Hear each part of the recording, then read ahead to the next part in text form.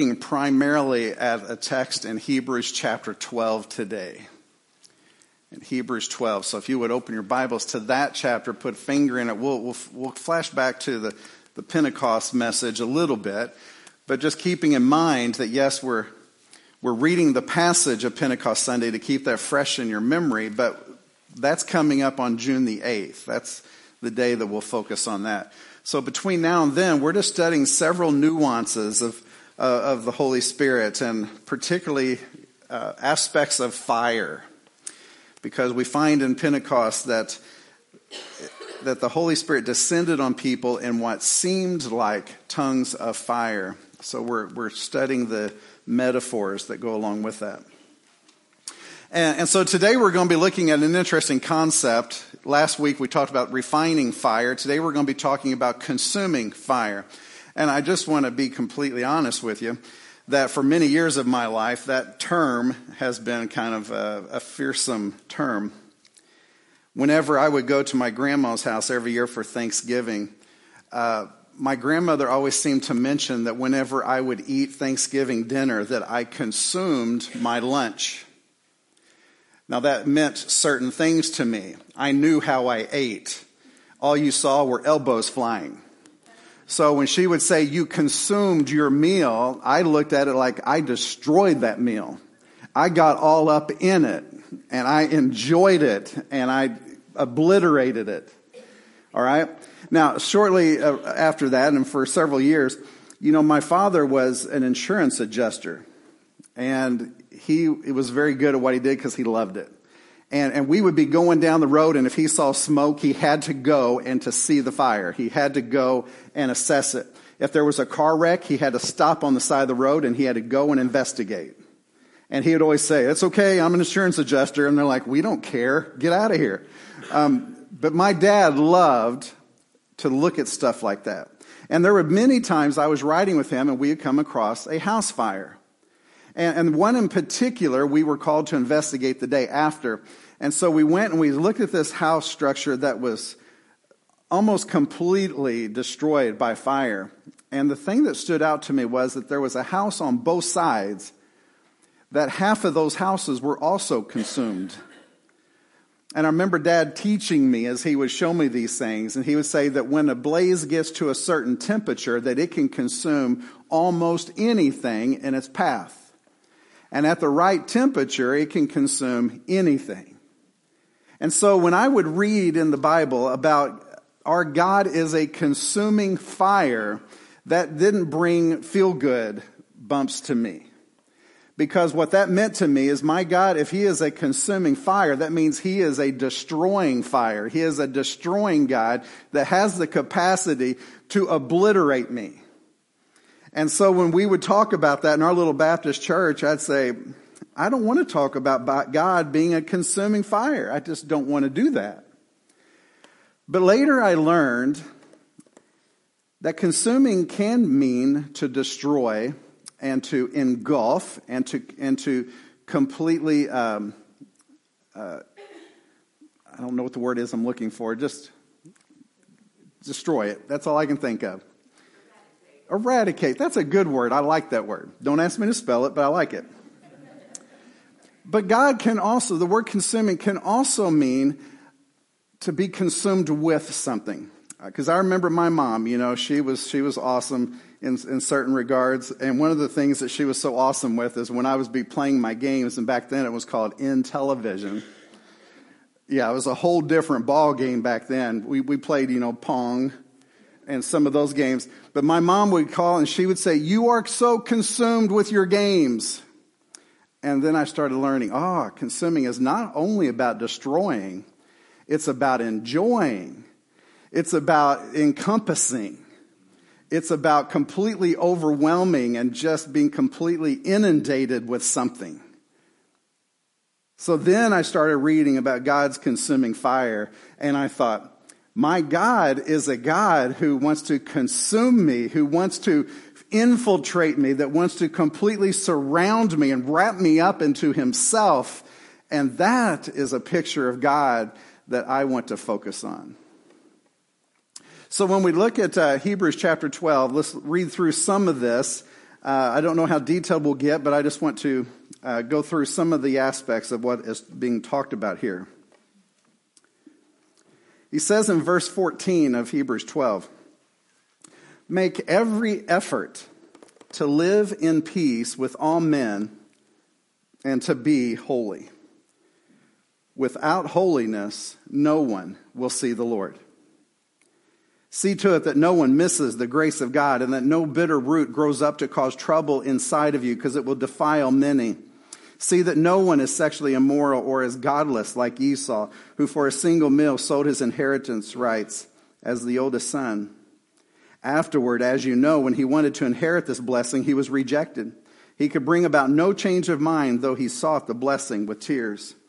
So what the writer here is saying is that when it comes to this concept of God and this presence of God and the all-consuming aspects of who God is, with this fire that burns inside of him for us, he says, first of all, you need to know that you need to set yourself apart from the rest of the world and be holy. It doesn't say to achieve holiness or to get holiness. It says to be holy, which means to maintain an element of holiness in your life. Why is that important? He says, because without holiness, you cannot see God. Now, we can spend this time talking about when we get to heaven and what it's going to be like and how our relationship is going to be with God. We can talk about that, but for practical purpose, I want to talk about right now here on earth. Because, this world is ugly and we're Christian people. We're people who follow the ways of Christ, that we want to be Christ-like. And so when it comes to being holy here on earth, I think the same is true. If you want to see the face of God, if you want to see the face of Christ in this world, then we need to set ourselves apart from the world and live a life of holiness. Because we can see God, we can see Him, we can see His face, we can see the effects of His life. And I don't know about you, but I like that. I want to see Him. When I pray, I try to envision His face. I try to envision Him walking towards me and speaking to me. It does something to me. I don't know why. Maybe I'm just weird. I don't know. But it does something. When I'm praising and worshiping in church, I like to picture my God seated upon His throne. And we're lifting our hands, our hearts to Him. And we're saying, I love this God. I love you. And I want to be part of you. I want more of you in my life. And He's saying that if you want anything like that, the only way that's going to happen is if you strive for holiness. That you have to eliminate the temptation for sexual immorality to get inside of us. We have to eliminate this eradication of peace in our lives. We want it in our lives. We don't want it eradicated. We want to have a life of peace, and we want to be at peace with everyone. And so that will bring us to holiness. And also we have to make sure that these bitter roots don't grow up in our lives and cause us to stumble or cause trouble in our lives. And we're in control of those bitter roots. Bitterness is something we allow to happen in us because somebody said something we didn't like, or they did something we don't like, or they're just being something we don't like. And so we let bitterness grow up inside of us, and it chokes out the holiness that could be there. So he has a whole list of these things. Don't act like this. Don't be godless. Let the Holy Spirit do its work in you. Seek holiness. Get away from all the sinfulness. Because this is what he says in verse 18. You have not come to a mountain that can be touched and that is burning with fire, to darkness, gloom, and storm, to a trumpet blast, or to such a voice speaking words that those who heard it begged that no further word be spoken to them, because they could not bear what was being commanded. If even an animal touches the mountain, it must be stoned. The sight was so terrifying that Moses said, I am trembling with fear. See, this God that we worship, that we serve, that we long to be reunited with, is the epitome of holiness and the epitome of purity, the epitome of all that is good. Love, for example, everything amazing is God. That's all He is, and that's what He is all day long, is total perfection and love and grace and good and all of that. But it says that we can't just come up to Him and start talking to Him and touch Him. we just can't do that because of the blemishes in our lives. We have to go through a transformation process that's still to come. I believe it's 2 Corinthians 5 that says that today we live in an earthly tent that has blemishes and it's tainted and it has certain limitations. But when we get to heaven, we're going to be given a new body. And then we'll be able to enter into the presence of God and have true, meaningful relationship with Him and focus upon His face and enjoy His presence. But here on earth, we just can't do it. We can't touch Him. We can't hear Him. And think about this. Excuse me. That when God speaks, that His voice is so perfect, His words are so penetrating and so convicting, that when we hear His voice now, that we would say, God, please don't talk to me. Don't say another word. I can't handle it anymore. Don't speak to me because you're so beautiful and so perfect. And I'm so defiled. Think about in Isaiah chapter 5 or 6 when it says that in the year that King Uzziah died, I saw the Lord high and lifted up on His throne, and His train filled the temple. And I was standing in presence of Him thinking, oh, but I'm a man of unclean lips. I can't see this. This was just a vision. But he was shaken to the core of his being because he was in the presence of a living God. And it was because of one of the seraphs, one of those weird looking creatures with 6 wings. 2 wings covered its eyes because it couldn't see God. 2 wings were covering its feet because of the holiness factor. And 2 wings were flying, right? And then one of the seraphs grabbed a hot coal, brought it to Isaiah and touched his lips and purified his mouth. And then God called him, commissioned him to be a prophet to the nations.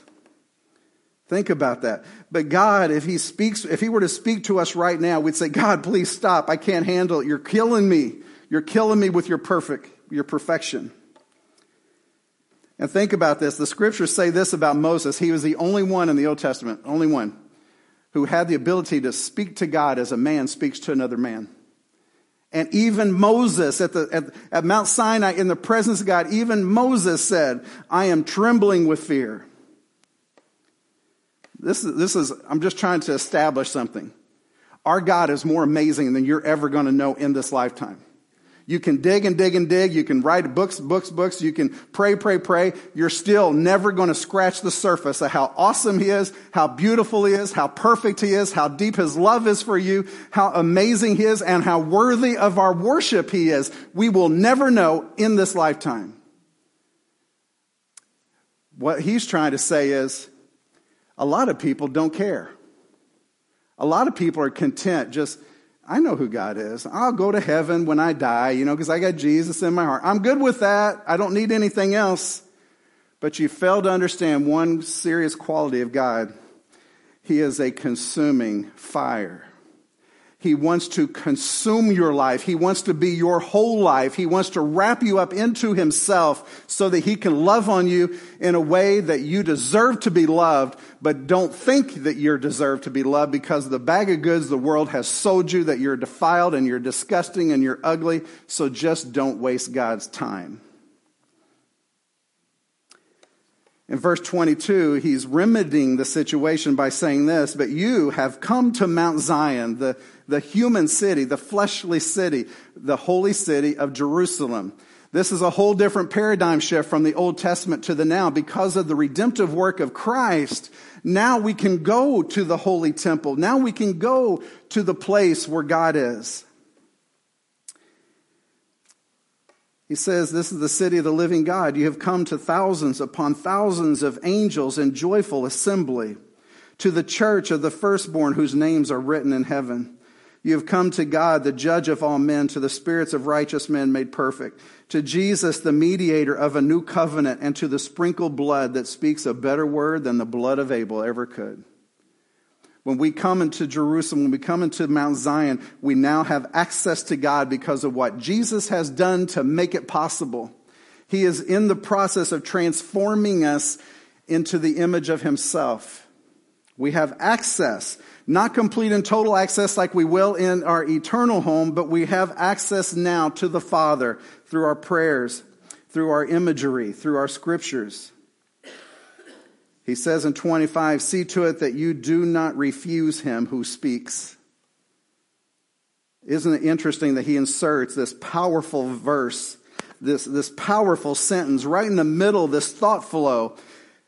See to it that you do not refuse him who speaks. There are many who, if they were to hear the voice of God, or if he were to call their names in prayer and say, I want you to come and to find me. I want you to go to my son Jesus and find salvation. I want you to talk to me in prayer. If you were to hear his voice, there are many people who would say, I don't want anything to do with that. I don't want anything to do with that. I think God's a crutch. I don't think that's real. I don't know who planted that seed in my head, but I don't want anything to do with it.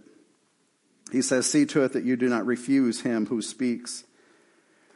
But there's also a lot of people, and we know we exist. We've all been there before at some point probably, and some may still be stuck there, where you have a preconceived notion of who God is and what God does and how God functions, how he speaks, how he moves, how he acts. And so you've already predetermined by your theological position that God is not capable of taking me further than where I am right now at this moment. God is not capable of speaking to me at a place that makes me shake or tremble. God is not capable of doing something with my life because I am going to determine what I do with my life. We have to remind ourselves that the only unforgivable sin is to blaspheme the Holy Spirit, which means to make it void of all power. And so if we were to sit here and say, God can't do this and God won't do this and the Holy Spirit can't do this and it shouldn't do that, then we are limiting God, which is blaspheming the Holy Spirit. When the Holy Spirit comes knocking on your heart's door and says to you, I want you to go visit this person in the prison, and you're like, nope, I'm not doing it. That's blaspheming the Holy Spirit. Whenever the Holy Spirit says, I want to take your relationship deeper with me. I want you to pray. I want you to fast. I want you to walk with me. And you're like, no, God, I don't want to do that. Then you're resisting the Holy Spirit. You are refusing him who speaks to you. It says that if they did not escape when they refused him who warned them on earth, how much less will we if we turn away from him who warns us from heaven? At that time, his voice shook the earth, but now he has promised once more, I will shake not only the earth, but also the heavens. The words once more indicate the removal of what can be shaken, that is, created things, so that what cannot be shaken may remain. Therefore, since we are receiving a kingdom that cannot be shaken, let us be thankful and so worship God acceptably with reverence and awe, for our God is a consuming fire.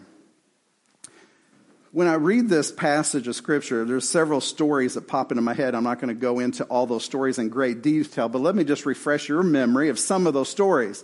For example, in Exodus chapter 3, Moses was out in the fields watching the flocks, right? And he was just doing his thing that he had been doing for several years. And he walked by a bush that was on fire, but that was not what interested him. Because many times in the desert, bushes would catch on fire for whatever reason, or be ignited from somebody walking by, with a cigarette. I don't know. But anyway, it was the fact that the bush was on fire, but it was not being consumed that got Moses' attention. And when Moses turned and went back, God spoke to him out of the bush, and they had a little conversation. The first thing that God said was this: you might want to take off your shoes because this is holy ground. One of the things I think is interesting, that when you're talking about a consuming fire, a consuming God, God consumes, but he also doesn't consume. What's the difference? The scriptures seem to imply that God doesn't consume that which is holy, only that which is unholy. I'm talking about the destructive form of consummation or consuming, whatever. So when the bush was burning and he said this is holy ground, that includes the bush that was sitting on the holy ground. Everything in that area was encompassed with holiness. And so that's why it wasn't consumed. And when Moses stepped onto the ground, he was consumed but not destroyed because of the holiness that was encapsulating him and engulfing him. Let me give you a different story. In Daniel chapter 3, I believe it is, Shadrach, Meshach, and Abednego were the three Jews that were in the land of Babylon serving the king Nebuchadnezzar there. And they were very loyal to God, their God, Yahweh, just as Daniel was. And so Nebuchadnezzar built this 90-foot statue of gold, and he wanted everybody in the kingdom to bow down and worship it anytime they were to hear the herald pronounce on music or in music. But these men were not going to do that because of their devotion to God. And so whenever the trumpets would sound, the lyre, the zither, all the other instruments, everyone in the kingdom would bow down except for Shadrach, Meshach, and Abednego, knowing that if they did not bow down, they would be disciplined rather harshly. The scriptures say that they would be thrown into a burning furnace. Now, I know I was just here at Daniel. There you are, Daniel. But regardless, because of their convictions and their love affair with God, they couldn't compromise their values. And so they were brought to the king, and they said to the king, "We're guilty of this. You're right, we're guilty. We have not bowed down to your statue. We just can't do that. So if you continue to expect it, you have to be continually expecting us to disobey." And to this, the king got very angry, and it's interesting that several times he says this, beginning of verse 13, I think that is. Yes. It says that he was furious with rage, and Nebuchadnezzar summoned Shadrach, Meshach, and Abednego. So these men were brought before him, and Nebuchadnezzar said, "Is it true?" They said, "Yes, it's true." He says in verse 15, "Now, if you will, when you hear the music, if you will bow down, everything's good. I'll let you go. But if you don't, you will be thrown immediately into a blazing furnace. And what God, lowercase g, insulting, what God is going to save you from my wrath if I have to put you in that fiery furnace?" But the three men replied to, "O Nebuchadnezzar, we do not need to defend ourselves. If we are thrown into the blazing furnace, the God we serve is able to save us, and he will rescue us from your hand. But even if he doesn't, we want you to know, king, that we will not serve you or your gods." So in 19, this is interesting, just to show you how serious this is. Nebuchadnezzar was furious. His attitude toward them changed. He loved them before, but that's a whole different story. Now he doesn't love them because of their disobedience. He ordered the furnace heated 7 times hotter than usual and commanded some of the strongest soldiers in the army to tie them up. Tie them up is bondage. Meshach, Abednego, and Shadrach were thrown into the blazing fire, so they were bound and they were cast out, or cast into. In verse 21, so these men wearing their robes, trousers, turbans, and other clothes were bound, bondage, and again they were thrown, cast into the furnace. The king's command was so urgent and the furnace was so hot that the flames of fire killed the soldiers who brought them to the furnace. But Shadrach and Meshach and Abednego were thrown into or cast into the furnace. And these men, it says in verse 23, these 3 men firmly tied, firmly bound, fell into the furnace.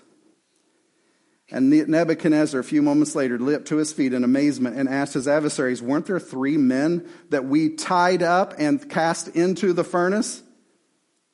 Why do I see 4? And why are they walking around in the furnace?" You can read the whole story, but it's so cool that the 3 men were thrown into the furnace. Those who put them there were burned to death because of the intense heat, but they were not consumed. They were not consumed because of their holiness in God's eyes, because that which belongs to God, which is connected to God, is associated as holy. And God's hands were all over them. His Spirit was in them, and those men were protected. They didn't know what the outcome would be, but they didn't care. All they knew is that we will be with our Father regardless what happens.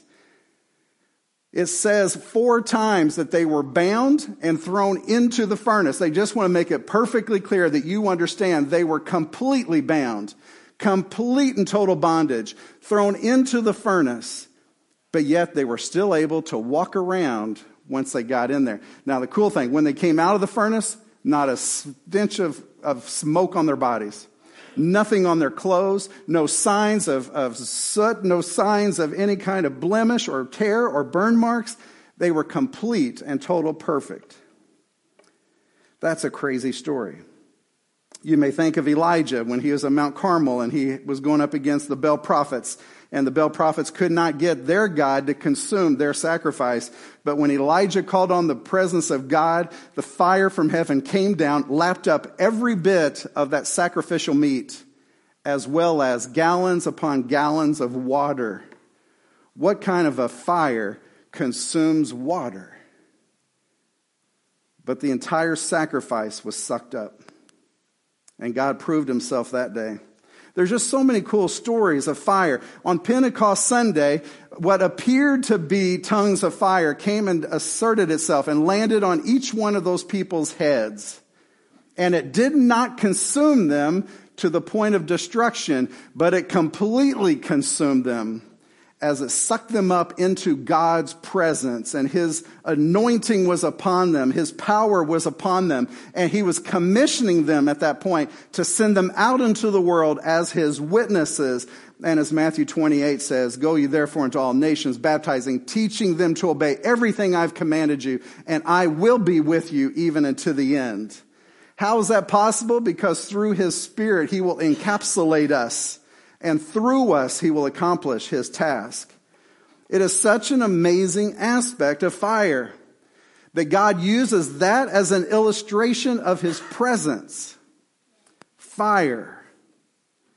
Tongues of fire danced upon their heads. When they spoke, it was like tongues of fire coming out of their mouths that was consuming the sin and the corruption of people, bringing them to a place of conviction and repentance. An amazing thing. I don't want to wear you out with all of this because there's just story after story after story after story. But I want you to think about this. Our holy and righteous God stands in our midst.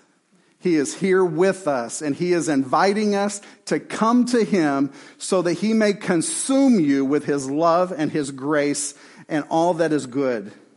Why in the world would anybody resist him? Why would anybody resist him? And some would say, well, he's never consumed me before. And the scriptures say this: you have not because you ask not. Have you ever invited God to just come into your life and consume you? All of the good, the bad, the ugly, just to consume you, because he'll burn off all that chaff. He'll burn off all of that nonsense, the unholiness part, and he will just completely wash you white as snow. He will just completely overwhelm you with grace and love and forgiveness, and he will restore you to the way he wanted you. Why would you not want that? Why would you not want that? And so I just pray as often as I can, Lord, please don't quit consuming me. Don't quit consuming me. I want all of my thoughts to be your thoughts. I want my agenda to be your agenda. I want my desires to be your desires. And if that's not the case, then something's steering me the wrong direction. I've been steered the wrong direction before. I've crashed a few times. You know that, right? And I'm sure you probably crashed a few cars before too, because you were the one steering, right? So why would we not just turn it over to the Lord and say, you know what, Lord, I've heard this before. The Lord is my co-pilot, or the Lord is my spare tire. You know what? I want him driving the car. I want him to drive it, because I just keep messing it up. I get lost, go down the wrong direction. You know what I'm talking about. You've done it before too, right? And even with GPS, I'll still mess it up. I just want God to take over, and I pray that you will too. Let's pray. Father, we pray that you will continue to forgive our sins, but that you will also just consume us. Just come into our lives and consume us. Overwhelm us with your grace. Overwhelm us with your goodness. Call us by name, Lord, and let us not resist, but let us come running to you. In Jesus we pray. Amen. we're going to stand and sing our closing. If you'd like to pray with anybody, I'd be more than happy to pray with you. We got elders that can pray with you. So just come. We want to pray with you.